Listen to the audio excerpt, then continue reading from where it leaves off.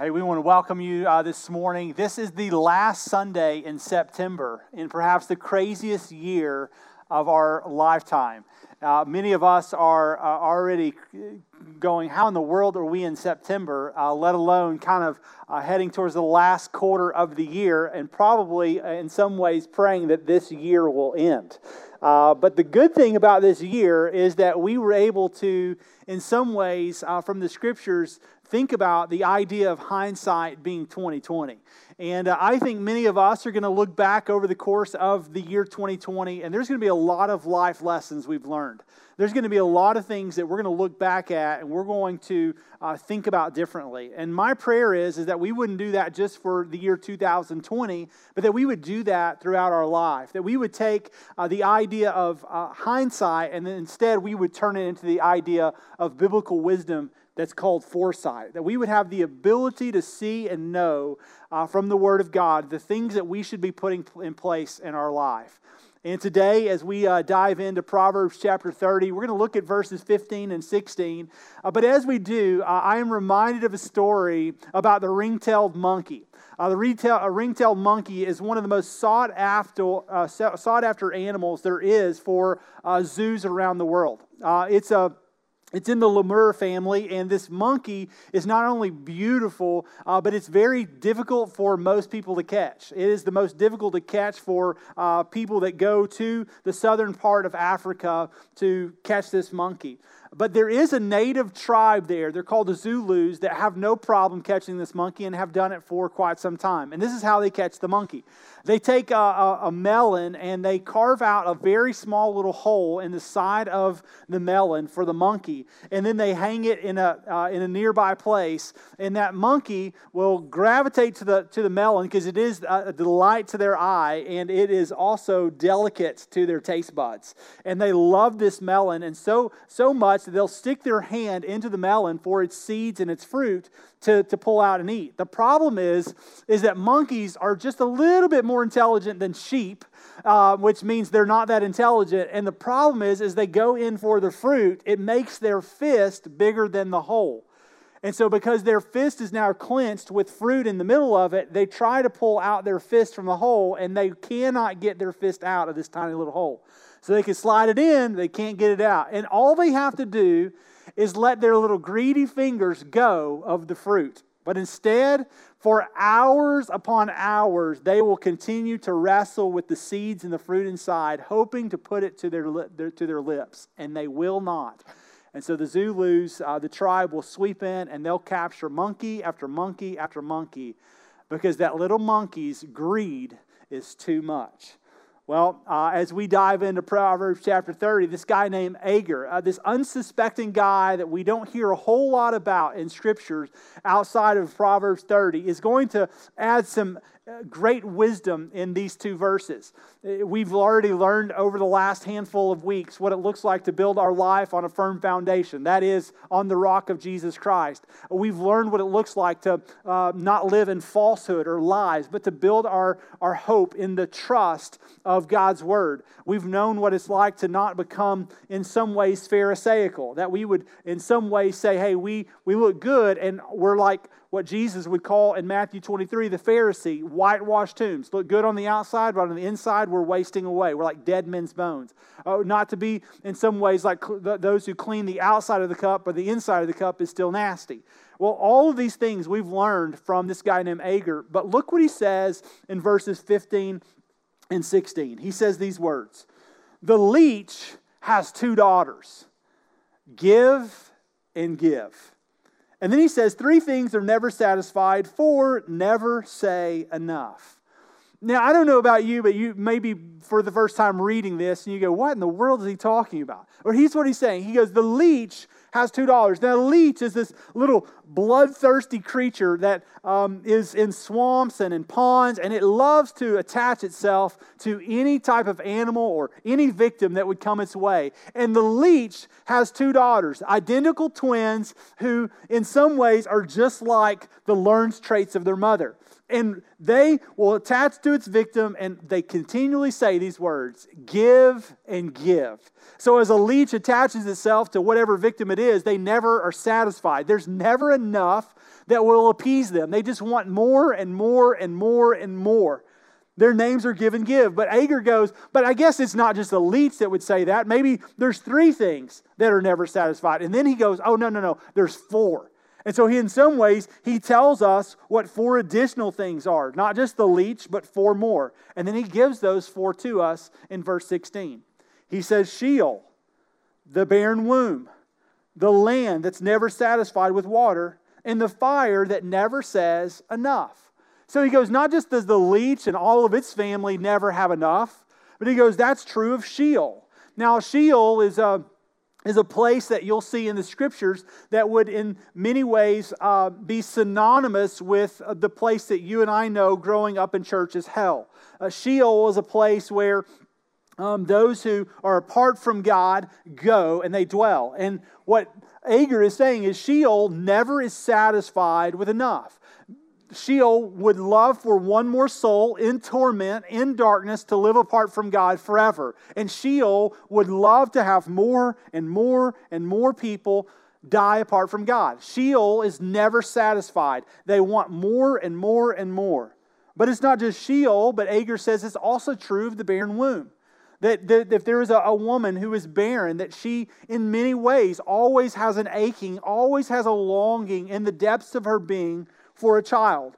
Very similar to that of Sarah and Abram. They longed for a child. In many ways, a barren woman would always long. They want more. There's never a quenching or a satisfaction per se. But he goes, that's not just true of Sheol and the barren woman, but it's also true of the land. The land is never satisfied. I mean, even think about us as people who live on the land. I mean, we get an inch of rain and we want 2 more inches. We get 2 more inches and we want a little more. Then we finally get 5 inches and we are going, okay, it's enough. We had 8 inches in the last few weeks. Okay, tap the brakes. But that's not what the earth says. The earth says, give me more. The earth, the land is never satisfied. Its thirst is never quenched. It wants more and more and more. And so that's true for the leech. It's true for Sheol. It's true for a barren woman. It's true for the land. But it's also true for the fire, is what Agur says. The fire always delights for more. Last night we had a fire outside, and you can never stoke the fire enough. It will consume all of the wood that you give it. And it doesn't matter how small or how big the fire is, you can continue to give it more and more and more. And it has this indelible desire to still have more. The fire says, never enough. So as you read these 2 verses, these 2 verses literally tucked in the middle of this passage, you got to wonder, well, what in the world is he talking about? And it's really this one word that we all struggle with as Americans. And we oftentimes confuse this word and this idea with what we would call the American dream or the pursuit of happiness. And it's this word greed. So we think that more stuff equals happiness. But the challenge is that Agur says the more stuff you long for, the more things you have, it becomes greed. And greed is literally just the intense or selfish desire for something, especially, say, wealth or power or possessions, or could be influence, or it could be more land or food or any of those things. It's an appetite or a hunger, a craving, a thirsting after more. As we think about what that looks like, we can oftentimes think about the Pharisee, the one that we learned about last week. Matter of fact, Jesus, it would even say about the Pharisees in Luke chapter 16 that they loved money. So they didn't just love the places in the synagogues or high seats. They didn't just love power and knowledge and fame, but they also loved money. In many ways, they were people that were pursuing God with their lips, but their hearts seemed to be far from Him. And friends, I don't know about you, but I think that could be true of many of us. I really believe that it's true of the American church. By and large, there are many of us that we continually have lips that service God and we say thank you, but our hearts say to God, there's still more. And we are not satisfied. In many ways, you could say we're not content. And so if we're not content, then it means that we are possibly and potentially greedy in our own way. And so here's what I want you to realize is that greed opposes God's heart. Greed opposes God's heart. Think about it like this. Greed is not just about acquiring more, but oftentimes it's about keeping more. See, we want more, we desire more, we struggle with contentment, but it's not just about acquiring it, but we keep it. We want to keep it to ourselves, and we want to continue to build, in some ways, our own kingdom. The question that you got to ask yourself is can a people of God who claim to love God also be in opposition to Him? And the answer is absolutely. And the reason why is because we need to think about who God is and His character. See, God is not a God that in many ways opposes generosity. He loves generosity and loves to be gracious. We think about God, we need to think about how generous He is to us, the giver of all good things.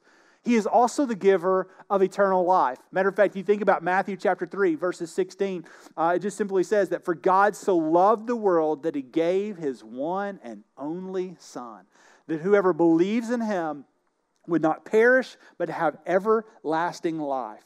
I mean, think about the generosity of God. Like He was willing to go to a place of lowliness. Philippians 2 that says that Jesus didn't even consider death something.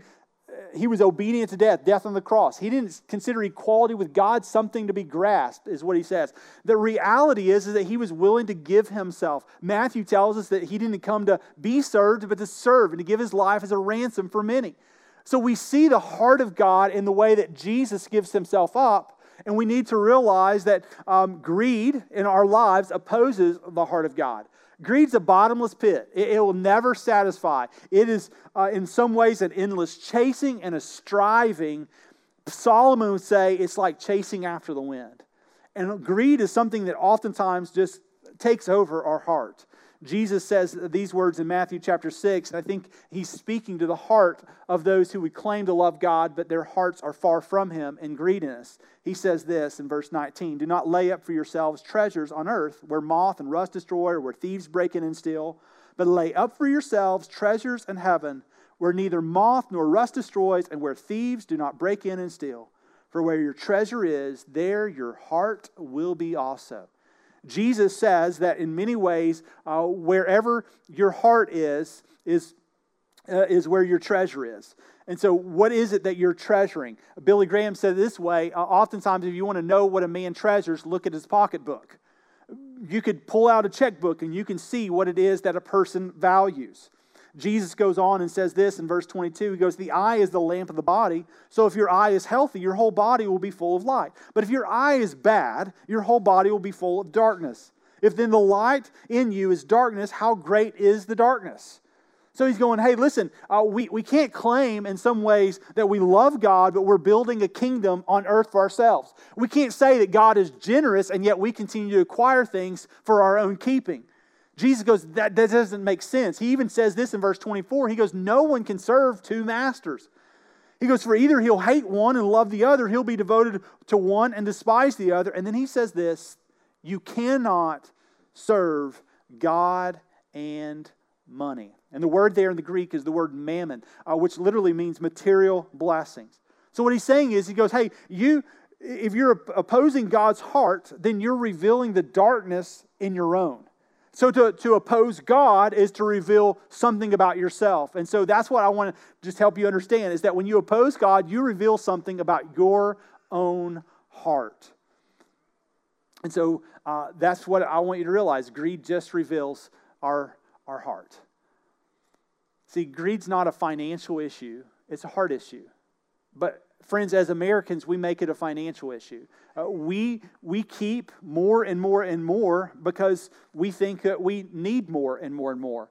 And we do it with oftentimes very knowledgeable words. The reason that we build big bank accounts is so that we have security and we have safety.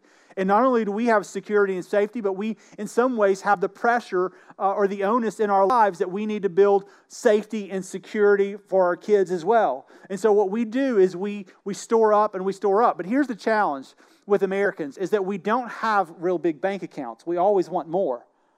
But we do have full houses and full garages, don't we? Isn't it crazy that we struggle with the idea of greed, but not only do we have full houses and then not only do we have full garages, but do y'all know what? Listen, lean in with me. There are a lot of us that we pay for extra buildings to put our stuff in every month. And you would say, I'm not greedy. But listen, there are buildings we pay for monthly that most people, in the Zulu people I shared with you, that they don't even have that nice of a place to live in. See, we are beyond wealthy, but not only are we beyond wealthy, we are beyond stingy. We are a greedy people.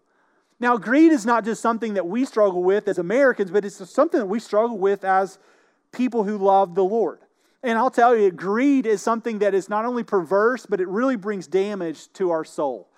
Psalm chapter 10, verse 3 says this, "For the wicked boast of the desires of his soul, and the one greedy for gain curses and renounces the Lord." So it says the wicked is the one who boasts in the desires of his soul, or the desires of his flesh per se. And he goes, and the one that's greedy, he does it and he renounces the Lord. So our greed, in a sense, is showing our heart's opposition to a generous and a faithful God.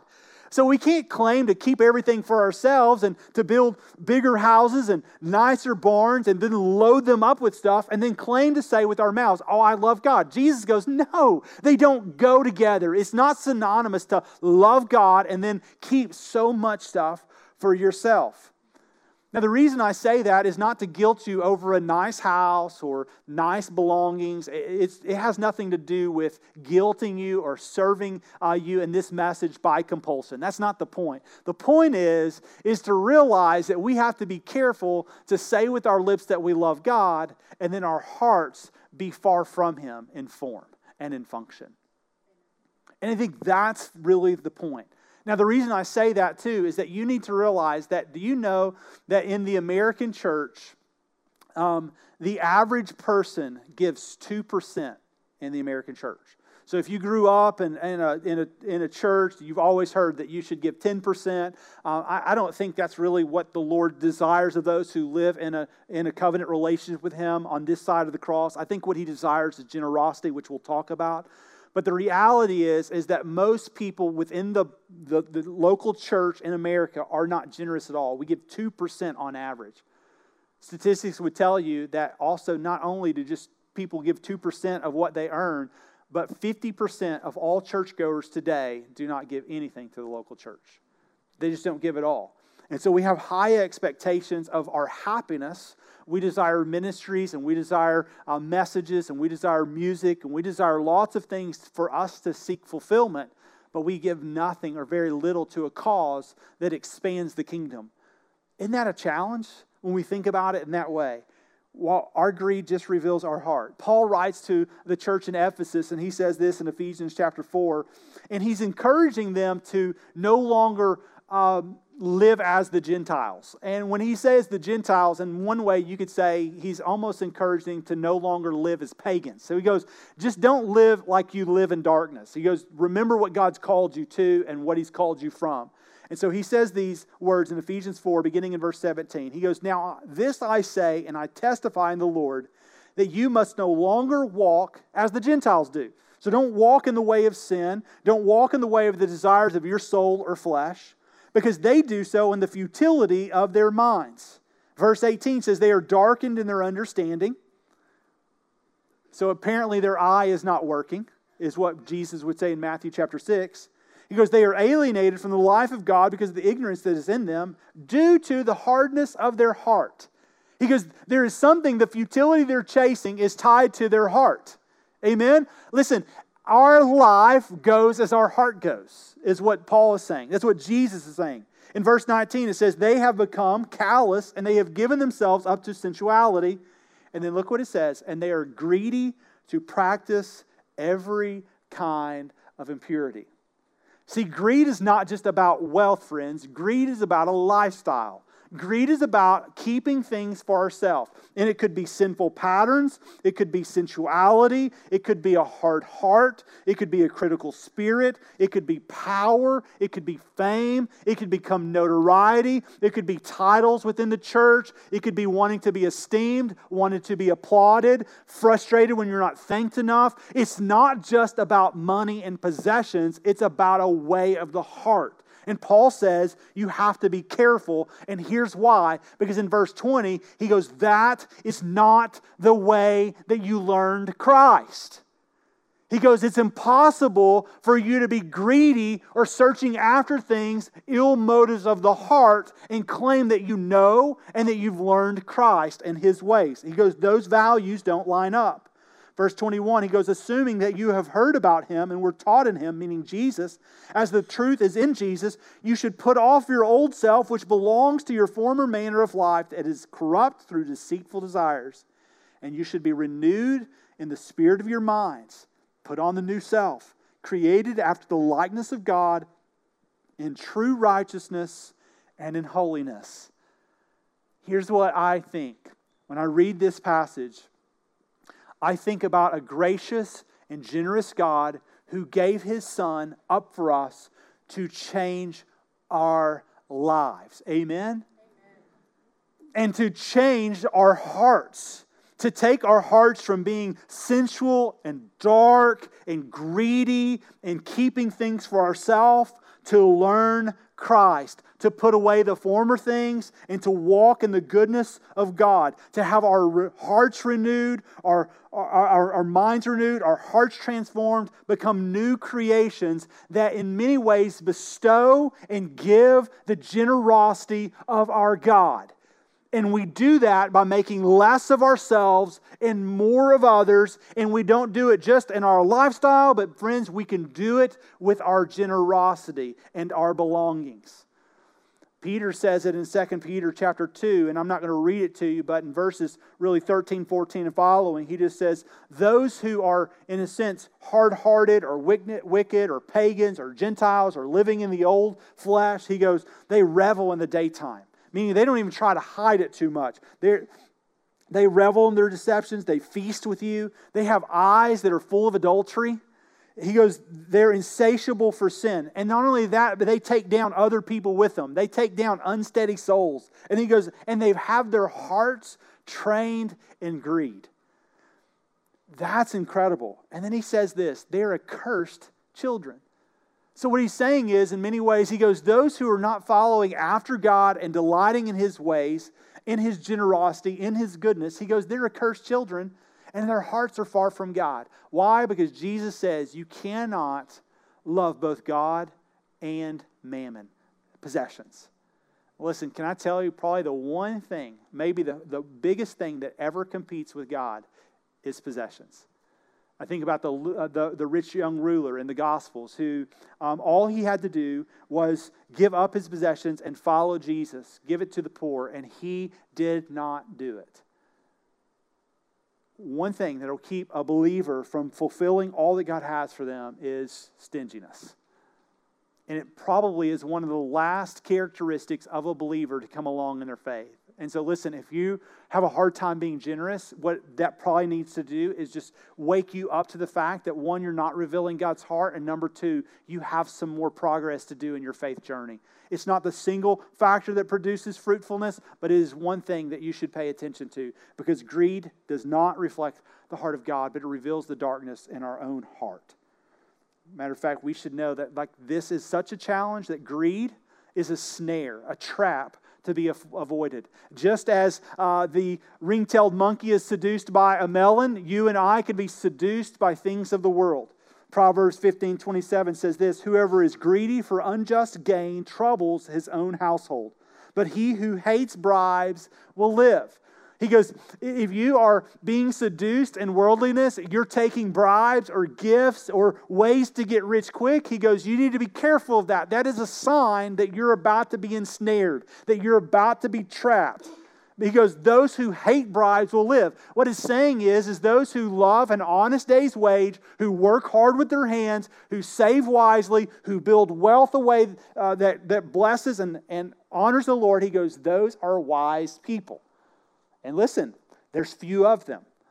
Ecclesiastes chapter 5, verse 10, Solomon writes this. He goes, he who loves money will not be satisfied with money, nor he who loves wealth with his income. This is also vanity.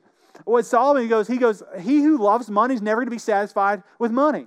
Over a couple of decades ago, there was a survey taken among Americans, and they asked the question, hey, what would it take for American to be satisfied? And they polled Americans of all different statuses and and places in their wealth. And those who had $10,000 came up with a number. Those who had $40,000 came up with a number. And those who had $100,000 or $200,000 came up with a number. And in every case, Americans said that in order for them to be financially secure and for them to have everything they needed and to feel like they were wealthy, they simply took the number they had in their bank account at the time and they doubled it. So the ones that had $10,000 thought they needed 20. And the one who had 20 thought they needed 40. And the one who had 40 needed 80. You get the point? The one who needed 100,000, had 100,000 thought they needed 200,000. And isn't that true of us?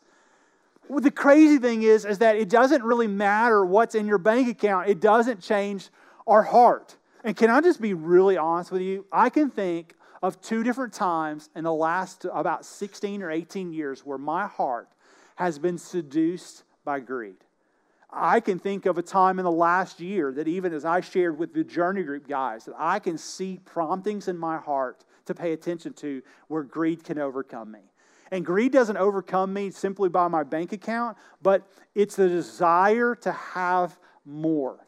Matter of fact, right now in this season, I can look at our bank accounts, and Kelly has, by God's grace, has been back at work for over a year. We've been able to save more in the last year than we have in the last 10 years combined. And it's been a blessing. But it doesn't change the fact that even though I have more in my bank account, that the position of my heart can still be wrong. And so 2 times in the last 20 years, I can think of times where I've had plenty in the bank account, but I used what was in the bank account to try to get me more. So about 2004, 2005, I had a buddy that pitched a really solid stock pitch, prayed about it, had lots of convincing evidence. It was a penny stock, hadn't even hit the market yet, but promised that it's going to. Put $10,000 down, $10,000 of my own money, hoping that this was the ticket. This was the thing. Y'all ever done that? Anybody in here ever done that? I'm the only idiot in here. Okay, praise the Lord. I'm sure there's somebody in Edgewood, right? I thought, hey, if we hit it, this is great. We're going to hit it. This is going to be it. And listen, that hadn't just happened to me once. It's happened to me twice. And listen, it's not just happened to me twice, but I'm tempted to make it happen thrice. Because anytime you got a good deal and I got a little extra money sitting around and there's a way for me to double or triple or with God's grace to produce 100-fold my income, I am all in. You ever done that? The challenge is Solomon goes, hey, listen, even if you have more wealth, it'll never satisfy. Why? Because it's a place that your heart goes that in many ways reveals the darkness in your own. It forgets the generosity of our great God in whom we can trust in even when our bank account is low. And friends, that I think is the lesson that many of us have to learn. Proverbs 1 verse 19 says this, such are the ways of everyone who is greedy for unjust gain, that it takes away the life of its possessors. See, we can know God, we can claim that we love God, but if we continue to chase things that don't satisfy, whether it be greed or power or food or money or prestige or whatever, what it does is it sucks the life out of those who are unquenched. So I think about the leech. I think about the leech and all of its victims, how it attaches itself and just sucks them and drains them dry. Never has enough. Their daughters are give and give. But what the Proverbs are telling us is that the leech is the one who is sucked dry because it's in their insatiable thirst. They want more and more and more. It doesn't matter what they get. They never come to the place where they're satisfied. And that is a dangerous place to live. Agur has already said that it is a wonderful thing in life to be content. The problem is when you're not, it actually takes out the life of the one who quenches for more, not its victims. It takes the life of the one who thirsts for more, not its victims. It means that you and I are the victim when our hearts are not content. Proverbs 20 verse 21 says this, an inheritance claimed too soon will not be blessed at the end. See, I think a lot of us think, well, hey, if I could just get my hands on what I need now, then it'll be fine. But Proverbs 20, verse 21 goes, but if you claim an inheritance too soon, it's not going to be a blessing for you. Like, it's not going to end well for you. And I can't help but think about Luke chapter 15. Jesus tells a parable to a group of sinners and a group of Pharisees. He tells three stories, one about a lost sheep, one about a lost coin, and then one about a lost son that we would call the prodigal son.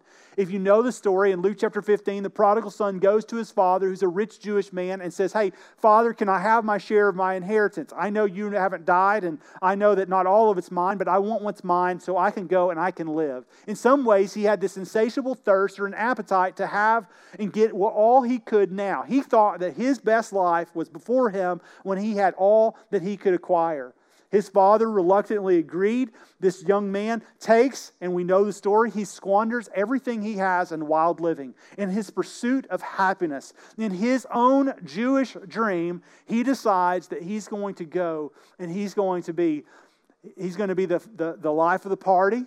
He's going to be the one that's acclaimed. He's going to be the one that receives accolades and prizes. And as he makes a name for himself, he squanders all of his wealth. As he makes a name for himself, he squanders all of his wealth. Hits rock bottom, feeding with the pigs. He realizes that it would be better to live with his father than to continue his life the way that it is. See, friends, I think the point of acquiring an inheritance now means that you're compromising what God desires for you in the next life.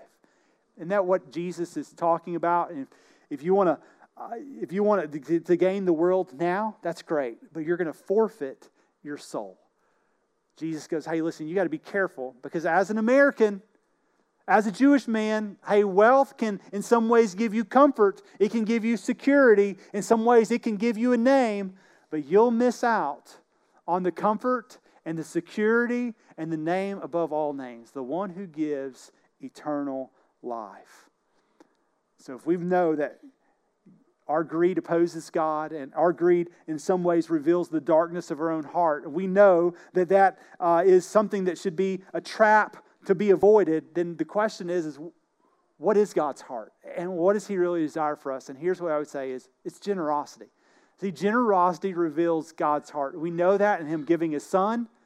And then isn't it amazing that God didn't just give His Son for some people, but He would give it to all who would believe in Him?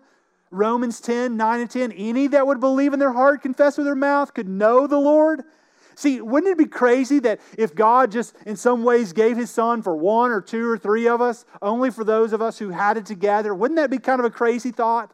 Isn't that how we think about our wealth? Like, we'll give our wealth to certain people. I mean, as long as they're family members or as long as they're close friends. But the question is what is it that prohibits us from being generous in all of our ways? It's our heart. But God is generous. And what delights Him is when we too reflect the generosity of our God by sharing generosity of all that He's given us. It reminds me, and I'll close with this passage in 2 Corinthians chapter 9. Paul writes to the church of Corinth, and he goes, hey, here's the point. He says, whoever sows sparingly will reap sparingly, and whoever sows bountifully will also reap bountifully. What he says is, he goes, hey, it's a simple illustration of a farmer. He goes, a farmer after every crop will have seeds. What he does with those seeds is really important. He can consume all the seeds if he wants.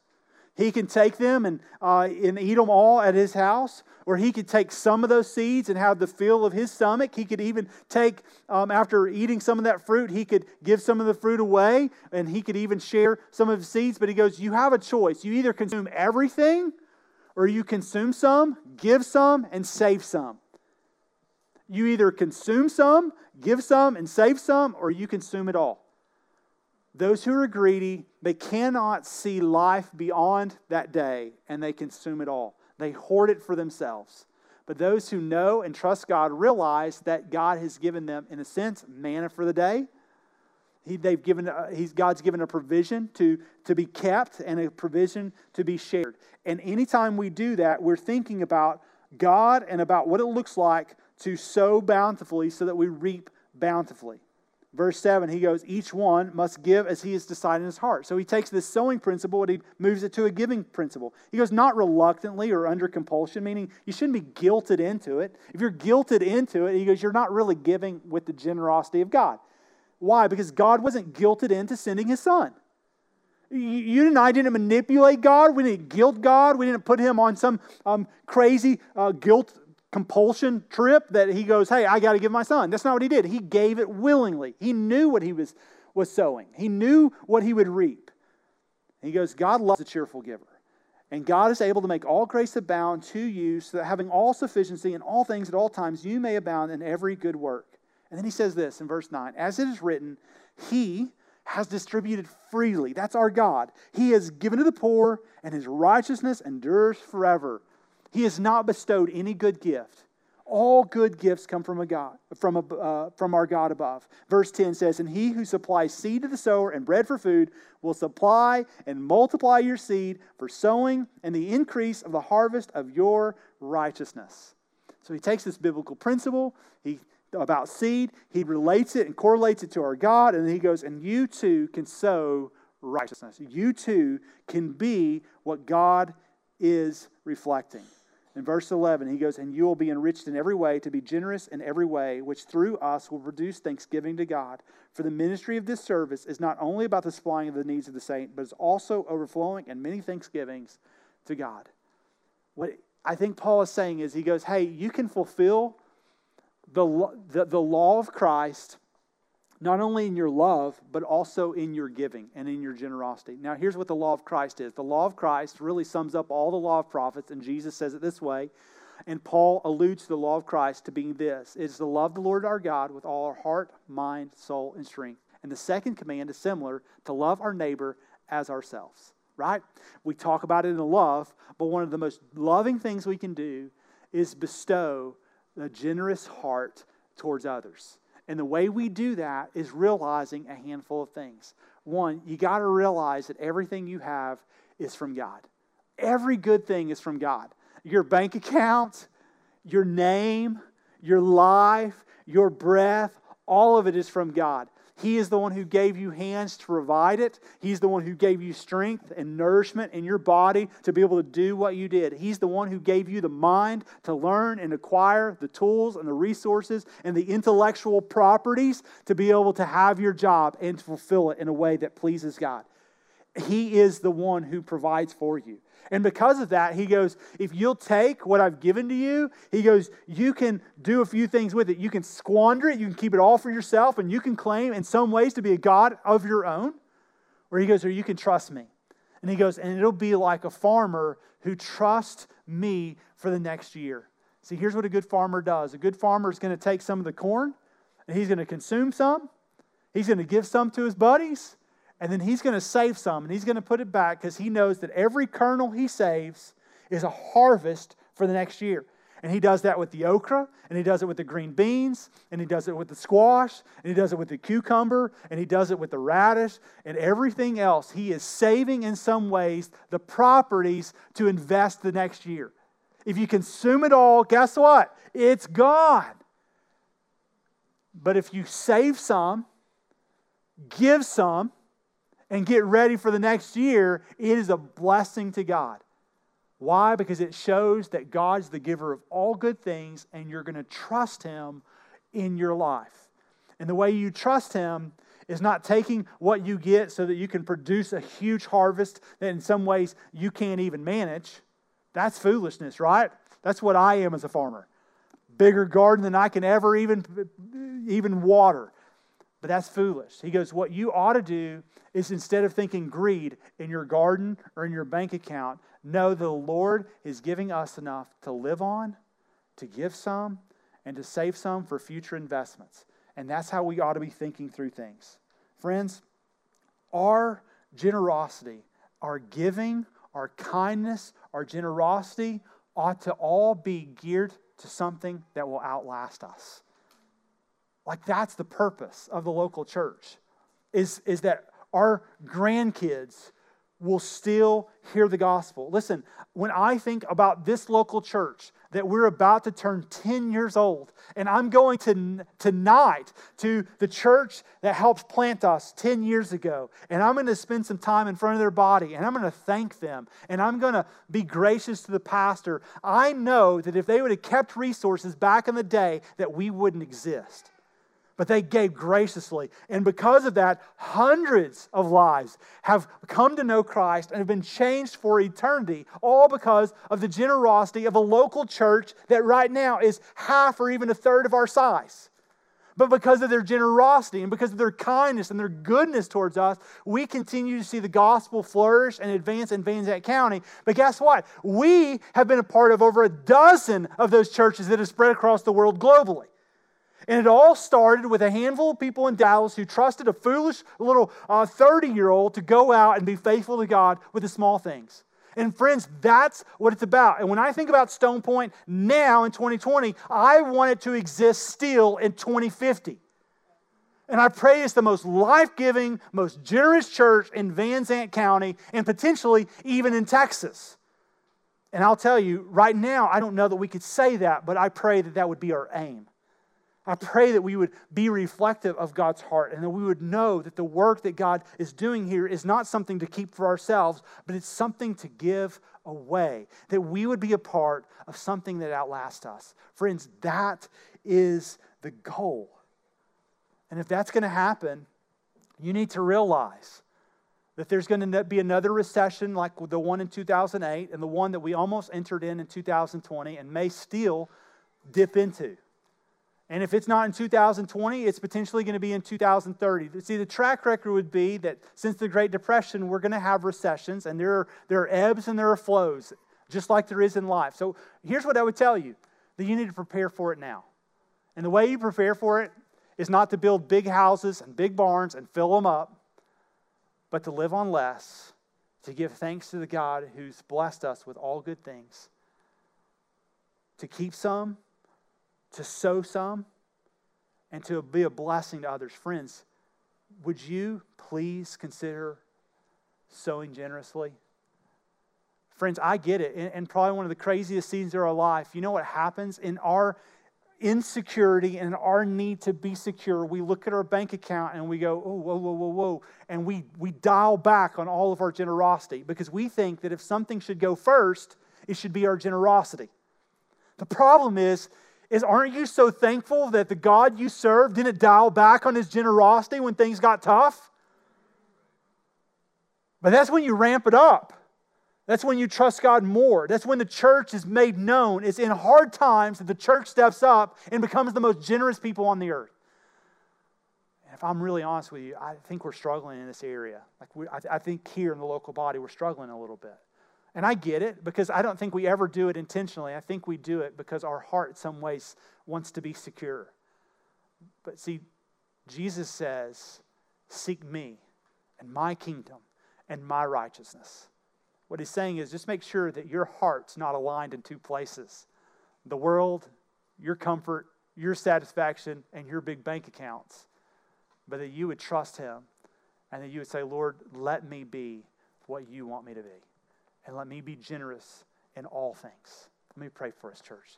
Heavenly Father, I thank you for your word. I pray, God, that you would spur us on towards love and good deeds. I pray that you would help us to not give under compulsion or guilt, but Lord, that we would give generously because we know it reflects the heart of our good and our gracious God. Every good and perfect gift we have is from above. Lord, every good thing comes from our good and gracious Father. Thank you. Most of all, for the good gift of forgiveness found through your Son, Jesus Christ. Thank you that we can have life and have it eternally. Lord, I pray that we wouldn't claim to have life, but continue to hoard things for ourselves. May we build a kingdom that is unshakable, as the writer of Hebrews says, and that will always live forever. One that never spoils or fades away. One where thieves don't break and steal, and rust doesn't destroy, and moths don't eat it away. Lord, may we build something that lasts in our generosity. We love you, we thank you, and we praise you for the words of Agur and his wisdom. In Jesus' name we pray. Amen. Church, check this out.